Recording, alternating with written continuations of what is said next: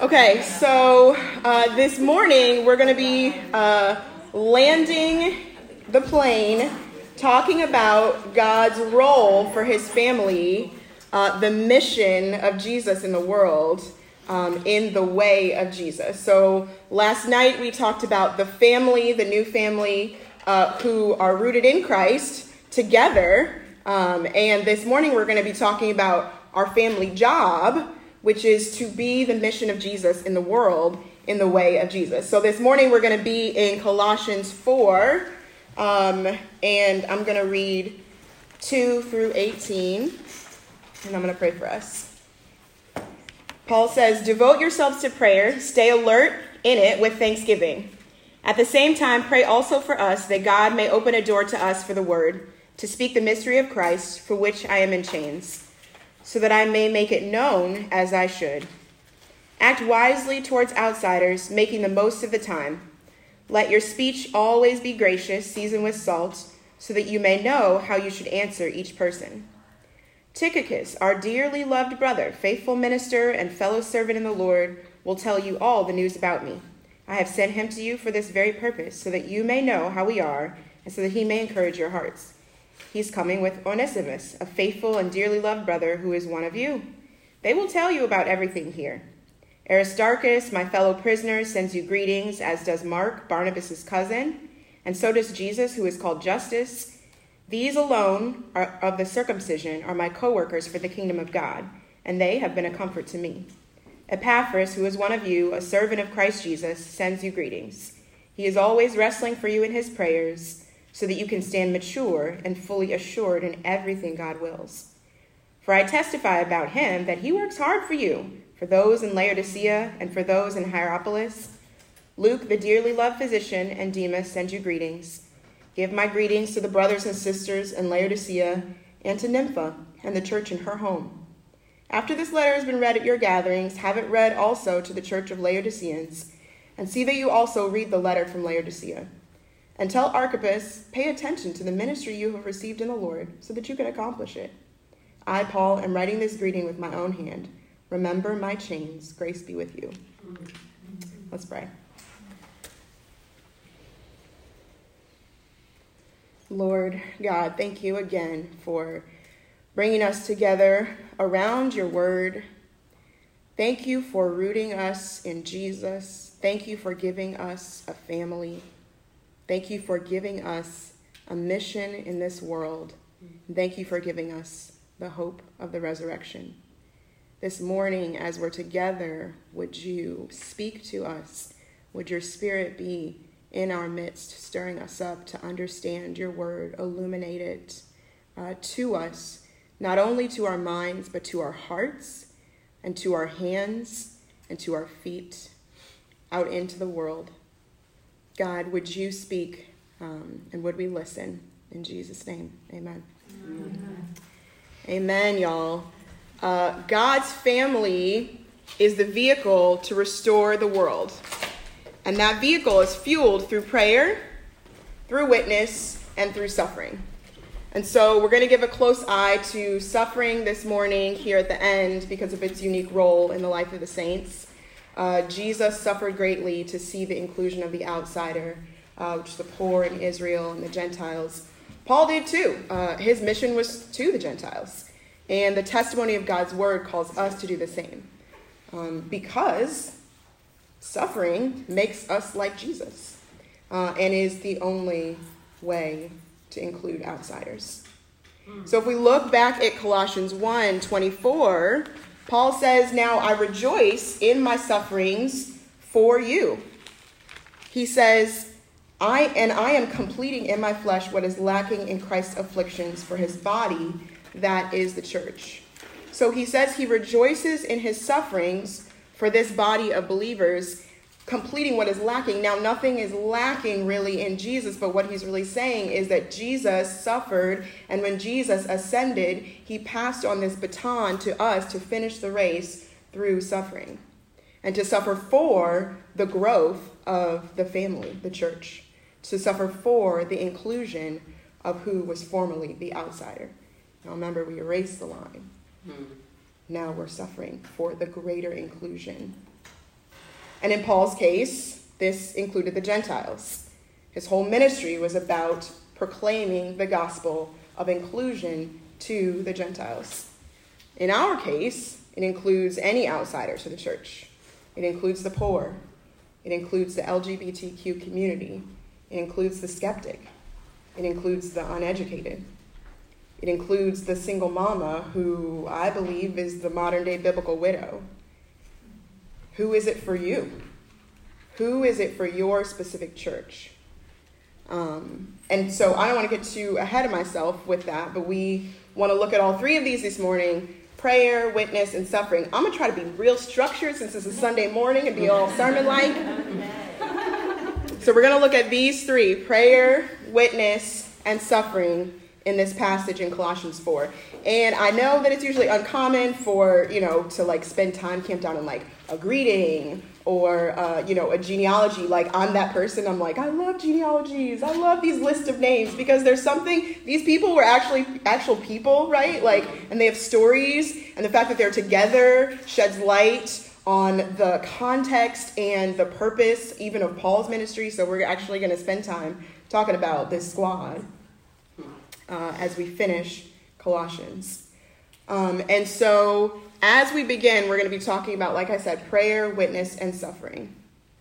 In the context that Crystal and I met in St. Louis, we were a part of a church called New City Fellowship, and the church had a unique eye towards the poor and called us as the body of Christ to sacrifice, to give, to witness, to love, to be in community with the poor among us. And my small group, there was this couple, the Goodwins, Anthony and Maggie Goodwin, and they began to be a part prayerfully of the prison ministry. They would just really prayerfully, like they would go and they would pray for the prisoners weekly and ask God for doors to be open for them to continue to build fellowship and relationships and share the gospel with the prisoners.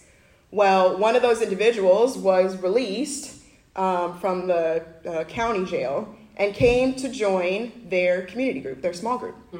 So they got in contact and relationship with this woman, and through that relationship, they began to meet her needs, right? They began to build fellowship and relationship with her. They began to witness to her.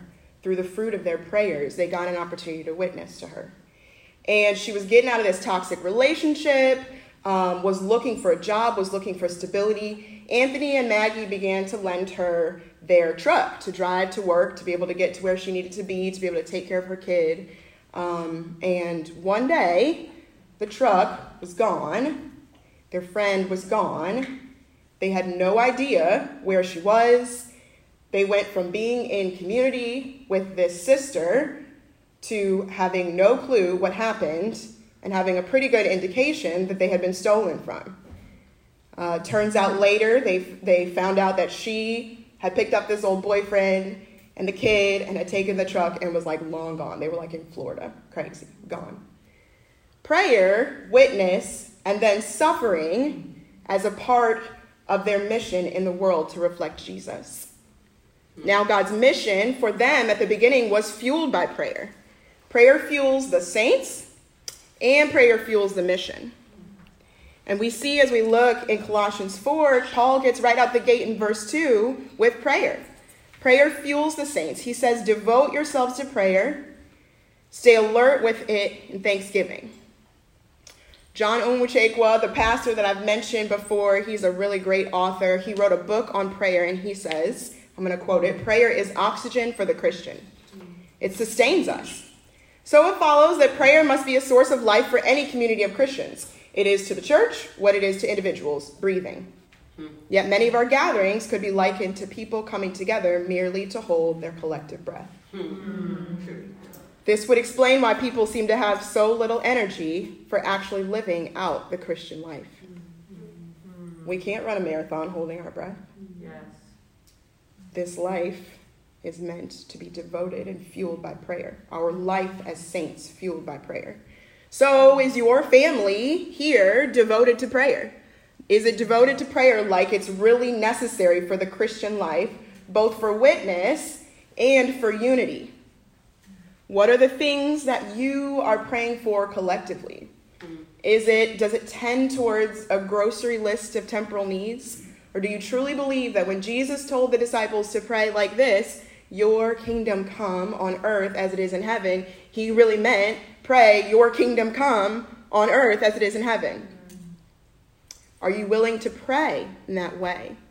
Praying against the lies of tribalism and camps that seek to divide our unity? Are you willing to pray as a married person for God to break down the idols of that isolated family line structure and allow him to set the lonely among you? Are you, as a young professional, willing to pray that God would use your time, your energy, your talents for his purposes, even if it contradicts maybe career advancement on the fast track? What are the things that you're praying for collectively that reflect God kingdom come, kingdom family values here in our midst on earth as it is in heaven? So he says, devote yourselves to prayer. And I think of like devotion is like this impassioned, action-fueled love, right? So do we love praying together? Do we love it?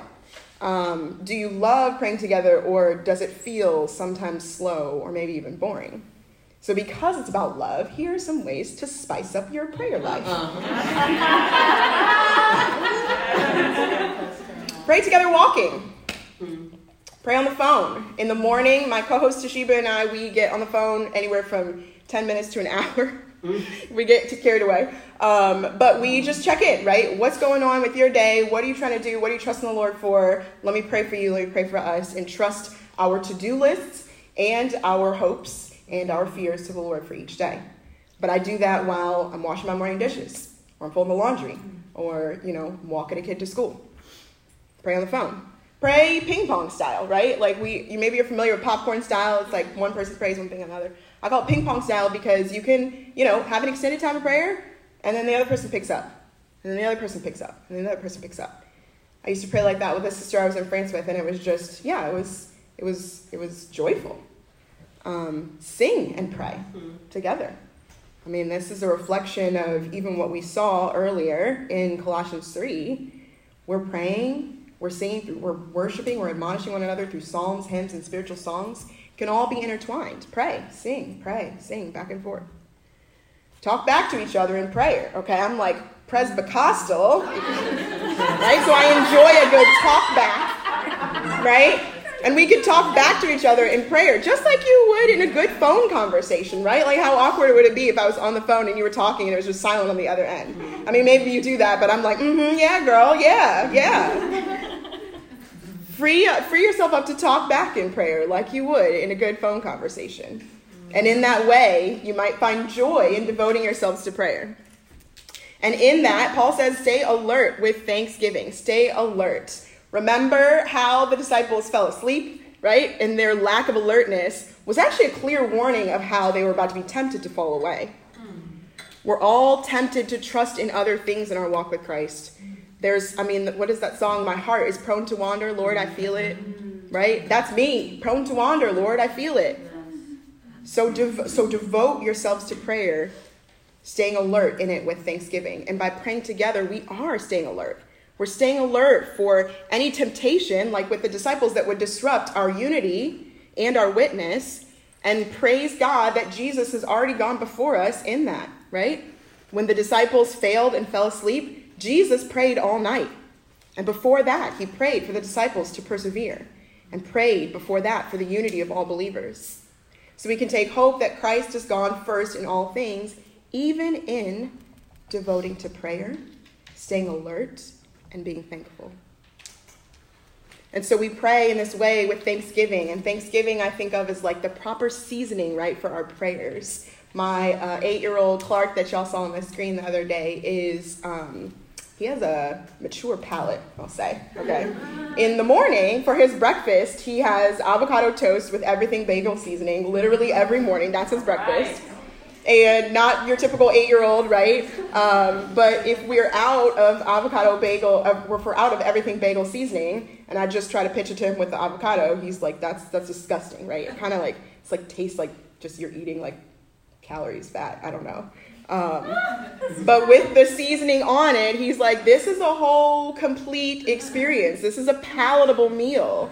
And so as we stay alert, as we enter into prayer with thanksgiving, thanksgiving is, giving thanks is like it fills out our prayer life, right? It opens up our senses to the delight of this missional life that we have and what Christ has done, what he continues to do among us, reciting it to each other through thankfulness. So prayer fuels the saints, and prayer fuels the mission. So if we look in Colossians, we see that Paul and Timothy know that through prayer, God is opening doors for the gospel to be proclaimed. He says, pray also for us, that God may open the door for the word, to speak the mystery of Christ, for which I am in chains. And God opens these doors, especially through suffering. And I think about that devotion of prayer, which fuels the mission. I was telling some of you guys yesterday about the role that I have with Mama Strong Ministry within New City, Cleveland. It's a way for us to come alongside moms who are vulnerable through birth support, childbirth education, and mamahood care. And we've experienced a lot of opposition from our community. In fact, the public housing complex, they have this brand new community center right in the middle of it. I mean, it's like newer, right? And the public housing complex is really bad. Like, it actually hasn't been renovated since it was built in the 1930s. And there's a real frustration there. Yet in the midst of it, right, there's this community center, right? It's a resource for our residents, for our neighbors. So I went there. My mamas mostly live in the public housing complex. I said, can we meet in the community center? And I was met with this response, oh, we don't let residents reserve the community center. What? I'm like, who's it for, right? And so in that frustration, right, I go back to our leadership team. I'm like, y'all, we got to pray. We really have to pray. We went to our office, which felt like an upper room because it's above a subway. And we just prayed, y'all. We prayed. We asked the Lord to open the doors. We asked for provision. We asked for resources. Later that day, somebody gave us a donation of over $2,000. Later that day, we also received a huge donation of diapers and wipes for our moms. And a couple weeks later, right, as we continue to devote ourselves to prayer, I now have a meeting on the books with the manager of the community center. So pray. We devote ourselves to prayer because prayer fuels the mission. None of that stuff I could have done or figured out. I was just mad. I was about to blow the place up. Like, y'all are ridiculous. Not really. But really, truly devoting ourselves to prayer. God cares, right? He loves these mamas more than I do. He cares about them being supported and being seen. And so prayer fuels that mission. God can move. And so for many of you, your mission fields are your jobs, your families. What is your mission field? And so in your mission, what does it look like for it to be fueled through prayer towards what? The mission, the mandate, this cultural mandate, right? Of being fruitful and multiplying and filling the earth, like we said. So are we praying in that way for God to fuel the transformation of both people and systems in our jobs to be changed by the gospel, to see that fruitfulness and multiplication of both believers and resources for God's world, to see those wild places tamed? And so God's mission is fueled by prayer. God's mission is propelled also by witness. Witness is displayed through our actions and our words. So we look in verse 5, Paul says then as an exhortation, act wisely towards outsiders, making the most of the time. Let your speech always be gracious, seasoned with salt, so that you may know how you should answer each person. The call to act wisely, to make the most of our time. And so what's significant about this is that Paul is talking right in light of the church of Colossae. What's the context of Colossae, right? They're not these traveling missionaries or apostles. They're just citizens of Colossae, an urban city center, much like you guys, right? The church is full of folks with jobs, community responsibilities. Think about how, quote unquote, ordinary their lives might be. And yet the gospel shows up through action in these everyday, ordinary spaces. Think back to what we said the family of God puts on: compassion, kindness, humility. In everyday life, we clothe ourselves with Christ to act in a way that reflects Christ in such a stark, dark world, right? And as we put that on, the contrast is stark. Those moments really do give an opportunity for the gospel to illuminate and point to gospel freedom. So I exhort you, as Paul exhorts the Colossians, act wisely in your job, at coffee shops, in a classroom, in a library, in a museum. Act wisely, making the most of your time, not squandering on a self-preservation. Amen, I tend to do that. But using every opportunity to demonstrate the actions of mercy, grace, and humility that reflect our family. Like, that would be so radical, right? That would be so radical. And not all of us are called to like sell our possessions and become a missionary in Cambodia, right? But it might look like scooting over on the train to make space for someone else. Or paying for the coffee drink for the mama in front of you who's like juggling kids and looking like she's about to be at her wit's end. Making the most of that time, those times. Using every action to put the gospel on display. And that is like the wild thing about like us as urban Christian women. Y'all are urban Christian women. We never lack these moments where we're bumping into other people. And especially in DC, like your population density is insane. Y'all have people on people on people. And most of your time is spent with people, right? Like every time you leave the house, you're going to see people. So you have lots of occasions to act in the family values as a witness in your context. And most of the time as you encounter people outside of your church life, right, they're going to be the outsiders. So are we living in this way that honors the person as an image bearer, right, through those actions? So our witness is displayed in our actions, and our witness is also displayed in our speech. He says, again, let your speech be seasoned with graciousness, seasoned with salt, so you may know how to answer each person. And so inevitably, as we act wisely among the world of non-believers, it's going to lead to opportunities for us to speak truth, right? Rarely do the actions, especially done in the context of a relationship, not open the door to speech too. Think about your coworkers. Think about your kids. You know, the saying, like, what is it? Like, preach the gospel, if necessary, use words, right? Like, I mean, okay, that's cute. Might delete later. It's debated, right? But I'd say preach the gospel, and after you do, use words, right? After you do, use words. And your words are seasoned with this salt. What is salt, right? Salt is a preservative. It's used to keep and preserve what is good. Salt is an enhancer. It's used to pull out that flavor that's good. What if our speech bore the flavor of an everlasting kingdom? What if our speech preserved the hope of an everlasting kingdom? So this salt analogy, we see it in other places in Scripture, and this is just a side note, but so Lot's wife, y'all know, like, she was turned into a pillar of salt, and I was always very curious about that. And then Jesus later refers to it when he says, you know, whoever preserves his life will lose it, and that's like a pun on words, because as she sought to preserve her life by looking back, she was turned into a literal preservative. Wow. So God is ironic. And then the salt that illuminates and pulls out the flavor. I think about Stephen and the Ethiopian eunuch, right? He's going along and he's reading, he's trying to understand it. And he's like, okay, let me illuminate right where you're at. And let me pull out the hope, right? The flavor of what is in this scroll that you're reading. So we allow our speech to be seasoned with that salt, so that we know how we should answer each person.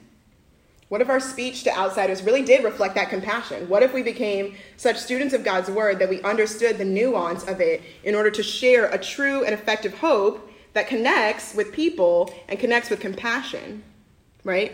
I discovered a new Bible story about Rizpah. Y'all know about Rizpah? Okay, so Rizpah lived in the time of the kings and King David.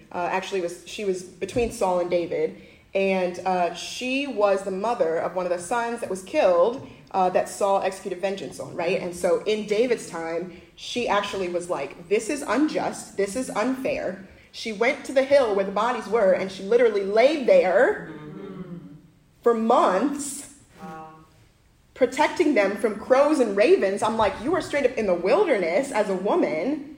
But it was like an ancient day protest because it drew the attention of King David. And he's like, what is going on? She uses that moment to share about this injustice. And David restores. He does what's right. It's just radical, right? And that story, like when I learned it, I was like, whoa, like this is, think about our mamas who are losing their babies daily to police violence against black and brown bodies, right? The moms who are standing up and proclaiming this injustice as we come alongside moms who have experienced such loss at the hands of injustice, we call out the image of Rizpah, right? Like in that. We give comfort. Knowing the nuance of God's word allows us to connect with compassion in that context and give comfort. And lastly, God's mission is shaped through suffering. Paul suffered to bring down the wall and include the Gentiles, like we talked about yesterday. And we know Paul suffered, first of all, because the letter was written from prison, okay?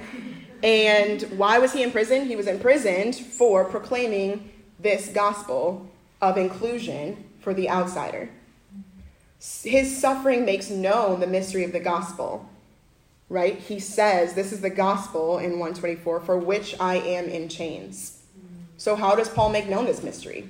He makes it known by suffering for the outsider and by going to the outsider. This suffering that's expressed in the mystery of the gospel is this manifold, multicolored wisdom of God, that God's hope and God's rescue is for all people, an inclusion of a multi-ethnic family, multifaceted family for God. So then what does suffering mean to us? To make the gospel known as I should, as he says in Colossians 4:4. And so what does it look like for us to make the gospel known? Well, we talked about yesterday that oneness, right? Unity. Also, humility, right? To take a posture of being uncomfortable in order to express hospitality and to provide comfort to others. You know for you what that looks like, right? I don't know your story, but you know for you, if you take a moment with the Spirit, what it looks like to stay in a place that is uncomfortable in order to extend hospitality and comfort towards others. And that's like a 101 level of suffering, right? To just take myself out of self-preservation and self-comfort for the sake of others, that is suffering, right? When we open up our homes to someone who is not like us or who we have a hard time connecting with, like those are little 101 places to enter into suffering. Would God bring us deeper in? Christ compares the advent of his kingdom to a woman in labor, right? Struggling with all her might to give birth. And he intended this to be an image for the church. It's the purpose of the church to give birth to more Christians, right? It's not just an institution.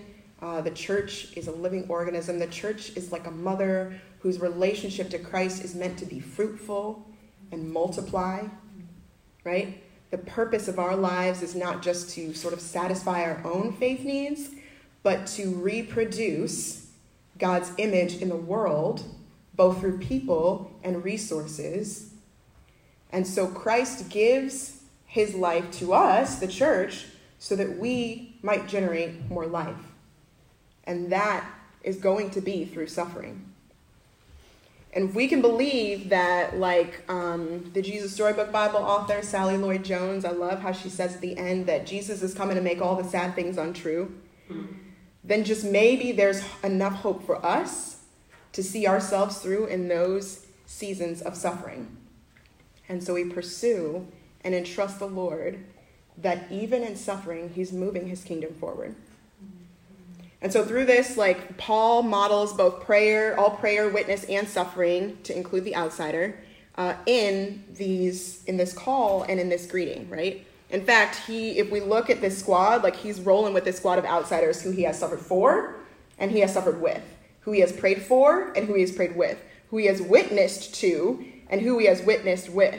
So we're just going to take a little second to look at the roll call of these folks, and I'm just going to call out who they are and what we know some things about them. This is the squad. So as you think of yourselves going out in mission to the world as a family, these are the types of people, right? This is the squad. This is the mismatched batch of family, like the bakers in Cheaper by the Dozen, that you're sent out with.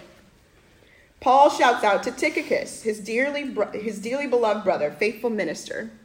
Tychicus is an Asian brother, trusted preacher, loyal friend, right? Paul calls out Onesimus. Onesimus used to be a slave. He used to be poor. Aristarchus, a fellow prisoner. This is his ride or die who's suffering with him. Who is that person who's with you in those lanes of suffering, whether laying aside comfort or being taken advantage by others for the sake of the gospel? That's his Aristarchus. Mark is like people can't be able to stand. Because if you remember earlier in Acts, right, Paul and Mark, they went separate ways. They were like, we cannot roll together. And yet, I think it's like over 25 years later, they're together again. There's this power of reconciliation. Who are your people to whom you are being reconciled for the sake of the witness? Jesus, who's called Justus, he's formerly of the circumcision. This dude laid down his social privilege to go proclaim the gospel and to actually then be persecuted for leaving this inner circle of the circumcision party. So who are your people who are choosing to lay down ethnic privilege, social privilege, to roll in this family? Well, you got Epaphras, right, who is taking his energy and his time to build up this church. You've got Luke, right, the beloved disciple, the physician who's harnessing his skills at a high professional level and using the way that God has wired him to witness to the church. Who are your people who are harnessing their careers and the gifts that God has given them for the witness? Then you have Demas. This one dude struggles to stay faithful. During Paul's first imprisonment, Demas is there. And during the second one, he dips out, right? And Paul writes later about this betrayal, right? So who are the people that you're taking risks on? We don't know. We can't control the outcome. But taking risks in the family of God is inherently part of being in that family. He calls out Nympha, the only woman on the list. Okay, shout out. She leverages her money, her prestige to provide hospitality and a place for the church to meet and leadership to her church.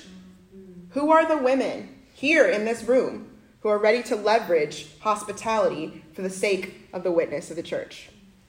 And then he calls out Archippus, this next generation dude. He's the next generation. He's the up and coming. He's the son of Apaphia and Archippus, who hosted the Laodicean church in their home, right?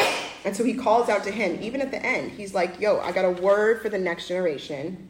Pay attention to the ministry you have received in the Lord so that you can accomplish it. Who's the next generation in your church? Young adults, kids, that you can call out in them. Listen to the mission God is giving you. Follow it. Let's exhort the next generation. And as we do, we will continue to see, not only through prayer, through witness, and through suffering, God's kingdom coming, both here and as we press out to the world. Let's pray. Lord Jesus, we rejoice. You've given us such a good time together that we could not have written on our own. We couldn't have made it up if we tried, but you are here. Your spirit is with us. Your love unites us. And so we say thank you, God. We say thank you for the word that you planted in our hearts. May it bear fruit in our lives. And may that fruit feed our communities and multiply. Lord, give us unity of love. Give us a passion for prayer. Give us an eye for using every moment wisely as we act and speak for the sake of the kingdom. And give us steadfastness in suffering as we look for the ways to step aside from self-preservation and selfishness to make room for others to join in your kingdom. Give us an eye to see your kingdom come on earth as it is in heaven. Amen.